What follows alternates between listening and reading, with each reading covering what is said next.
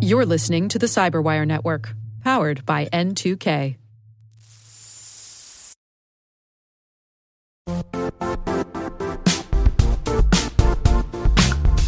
The IT world used to be simpler. You only had to secure and manage environments that you controlled. Then came new technologies and new ways to work. Now, employees, apps, and networks are everywhere. This means poor visibility, security gaps, and added risk. That's why Cloudflare created the first-ever connectivity cloud. Visit cloudflare.com to protect your business everywhere you do business.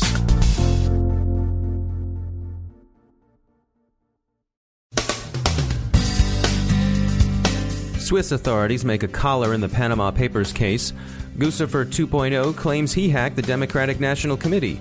Investigation into the Orlando shootings looks at Omar Mateen's online activities. Anonymous hits ISIS both discriminately and indiscriminately. U.S. JTF Ares conducts cyber operations in theater against ISIS. Xdetic is the newest corner of the black market where people are buying cheap access to servers.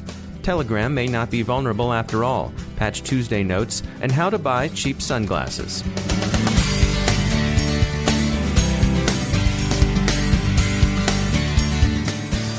I'm Dave Bittner in Baltimore with your CyberWire summary for Thursday, June 16, 2016.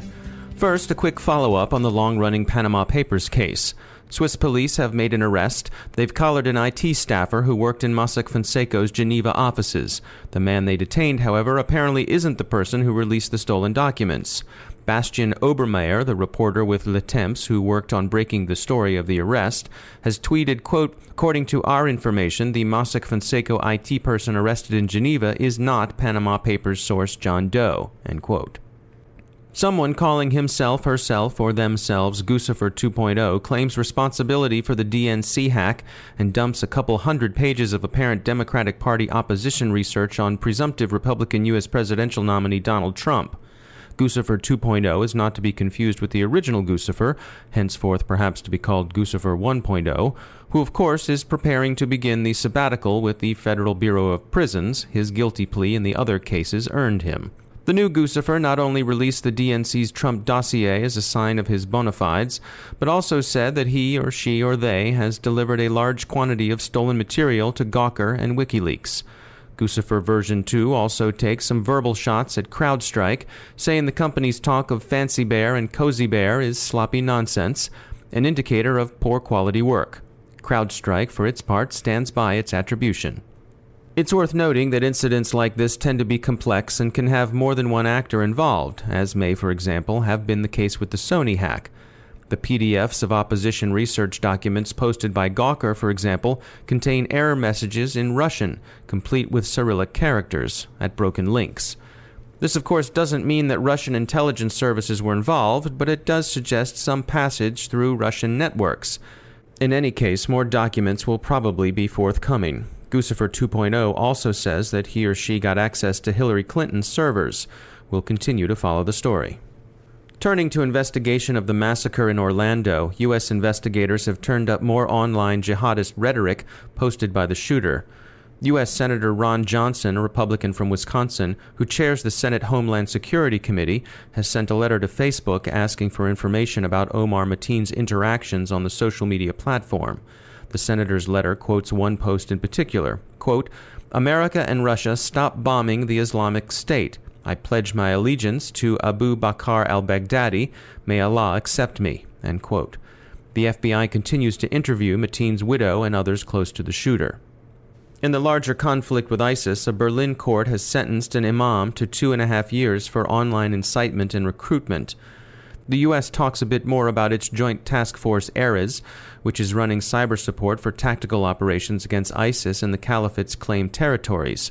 A U.S. Defense Department spokesman told The Voice of America, in essence, that JTF Ares is pursuing a quite conventional electronic warfare targeting approach to ISIS in cyberspace. Sometimes you watch, sometimes you listen, and sometimes you disrupt. How social providers should interact with problematic or controversial users remains a vexed question. Various anonymous operators are trolling ISIS-sympathizing Twitter accounts with salacious images and alternative text. Anonymous is also said to have hit the Internet Archive, home of the Wayback Machine, with a denial-of-service attack in apparent protest against the persistence of ISIS-themed material held therein. And the father of one of the victims murdered in ISIS's November Paris massacre has brought a suit in the U.S. District Court for the Northern District of California against Facebook, Google, and Twitter, alleging that they were culpably responsible for permitting the Islamic State to recruit members and inspire attacks. We learned yesterday that a new hot item on the cyber black market was server access, which can be had for as little as $6, or what will get you a movie ticket on Tuesdays at the Bowtie Cinema just outside of Annapolis Junction, or so we're told. Kaspersky Lab has issued a report on the forum where that access is being traded. It's called Xdetic, and it's run by Russian-speaking operators. We also heard reports earlier this week that Iranian researchers had found a serious vulnerability in the messaging service Telegram. Telegram has since called the alleged bug bogus. Connoisseurs of Iranian hacking will be interested to learn that 2 of the researchers are among the 7 Iranians under U.S. indictment for attacks on the Bowman Street Dam and various financial sector targets. We've heard quite a bit recently about point-of-sale breaches, with Wendy's being among the more prominent corporate victims. But of course, the best-known method of pay card fraud is online shopping. So we put on a pair of cheap sunglasses and spoke with Wandera's Michael Covington about insecure online merchants they discovered some of their clients were using. What caught our attention is that we saw data leakage. We saw data leakage of sensitive information, email address, username, password, credit card number, along with expiration date, mailing address, etc. So when we started seeing that type of data leaking, i.e. it wasn't being encrypted by the app or the web service that was being accessed, we decided to do a little investigation. We wanted to know a little bit more about the app that was being used, the websites that were being accessed, and that's when we found out that it was actually counterfeit goods that were being sold on the website. The online merchants highlighted in the report were selling knockoff sunglasses, those ads we've all seen for highly discounted Ray-Bans or Oakleys. But Covington says their research turned up a number of reasons for these leaky websites. You know, it's interesting. We've seen a number of different activities taking place on these sites that we've investigated. First and foremost, there are scam sites. So there are sites that are made to look as though they're selling a legitimate product or service, and at the end of the day, what they're really trying to do is steal your money, steal your identity, and they're not going to ship you the good on the other side. So those are really the more fraudulent websites. I think, though, and you see this in the report that we put out, that there are also sites out there that are, I'm going to call them legitimate businesses, where they are there to make a profit, to sell items, and to actually ship them to people when they're purchased, but they're fake products. They're knockoffs. They're things that are being sold to unsuspecting shoppers or people who are trying to save a buck.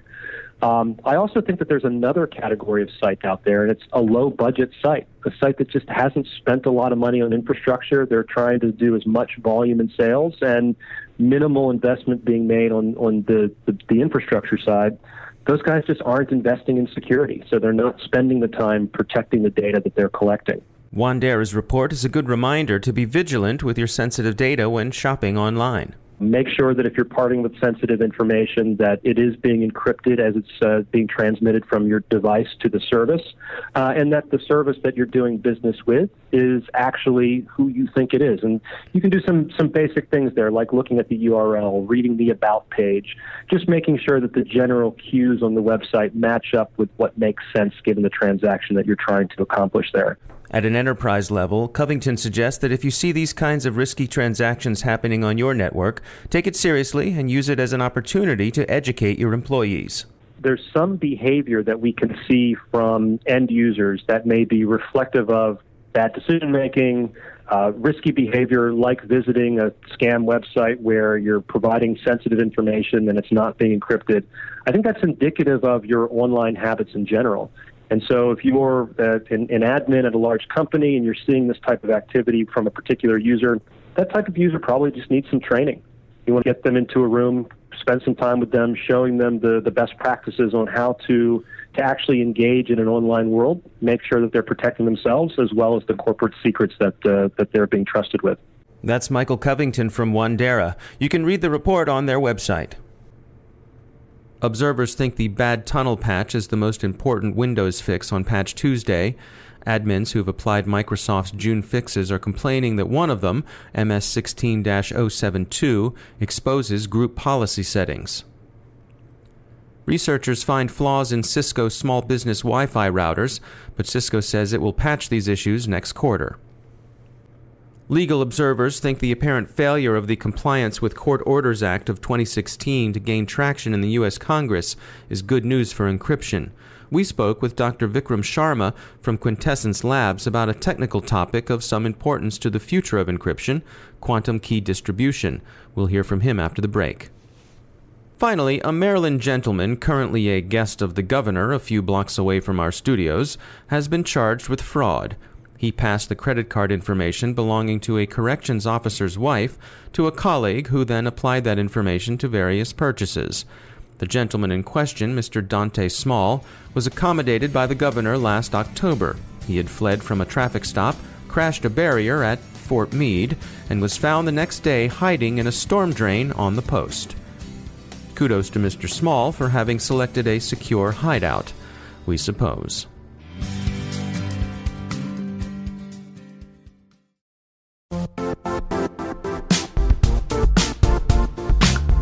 And now, a word from our sponsor, Zscaler, the leader in cloud security.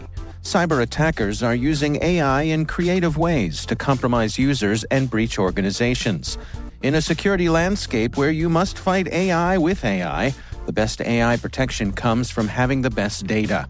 Zscaler has extended its zero-trust architecture with powerful AI engines that are trained and tuned by 500 trillion daily signals.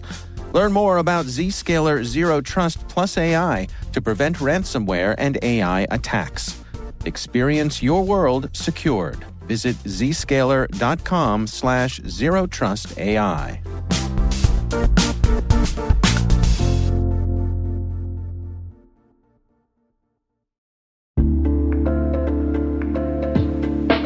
Are lengthy security reviews pulling attention away from your security program? With the largest network of trust centers, Vanta can help you streamline security reviews to win customer trust, save time, and close deals fast.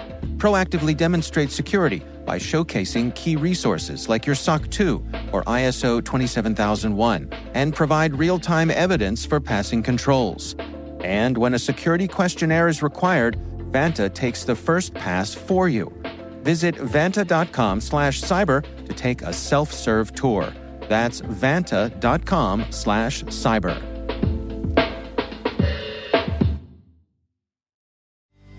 And joining me once again is Dr. Vikram Sharma. He's from Quintessence Labs, one of our academic and research partners. Dr. Sharma, we've spoken previously about quantum technology. It's an area where you all are doing a lot of research there at Quintessence. And we touched on quantum key distribution. I was wondering if you could dig a little deeper into what exactly is quantum key distribution. Well, quantum key distribution is a mechanism of transporting encryption keys securely between two locations. And in this particular instance, it applies to using light to transport these keys very securely, optical comms. In its earliest incarnation, what had been done was single photons of light were polarized or spun in a particular way. So vertical could be a 1 and a horizontal 0 sent between two locations. And if anybody tried to intercept those photons in flight, they would disturb the spin and therefore reveal the eavesdropping. What Quintessence Labs has been doing is taking the same principles but applying it to a highly tuned laser. And hundreds of millions, billions of times per second, we modulate very small signals at the quantum level, like doing AM and FM, onto the laser. And similar to the single photon model, if there's any act of eavesdropping on this optical signal while it's being transported over, say, optic fiber, that eavesdropping will be revealed. So it's sort of that old scientific principle about how the observation of something can change the state of it, correct? That's exactly right, Dave. It's a corollary of Heisenberg's uncertainty principle. If you look at something at the quantum level, your act of observation disturbs it in a measurable way. All right. Fascinating stuff. Dr. Vikram Sharma, thanks for joining us.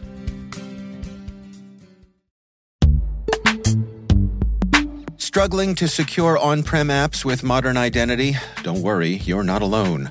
Join industry leaders from Fortune 500 organizations to secure your apps on any cloud with any IDP, regardless of your environment's complexity. Meet Strata's identity orchestration platform, Mavericks. Say goodbye to the headaches of app refactoring and legacy tech debt. With identity orchestration, you can modernize legacy apps to use MFA or passwordless authentication in a few weeks, migrate from one IDP to another, and so much more without changing the app. No matter your IAM use case, Strata extends the value of your current identity investments. And the best part? You can try it for free today. Visit strata.io/cyberwire to share your biggest identity challenge, and they'll hook you up with a complimentary pair of AirPods Pro. Don't miss out. Visit strata.io/cyberwire. That's strata.io/cyberwire.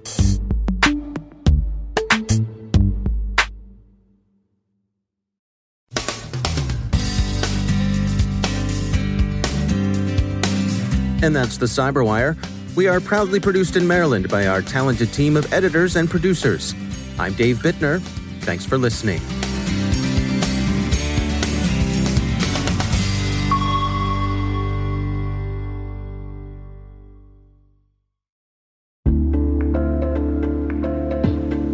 Hey, listeners.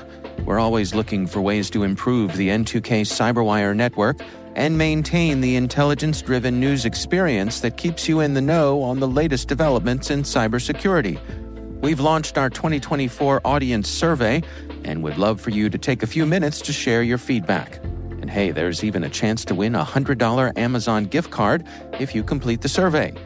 Visit cyberwire.com/survey. That's cyberwire.com/survey and share your feedback now.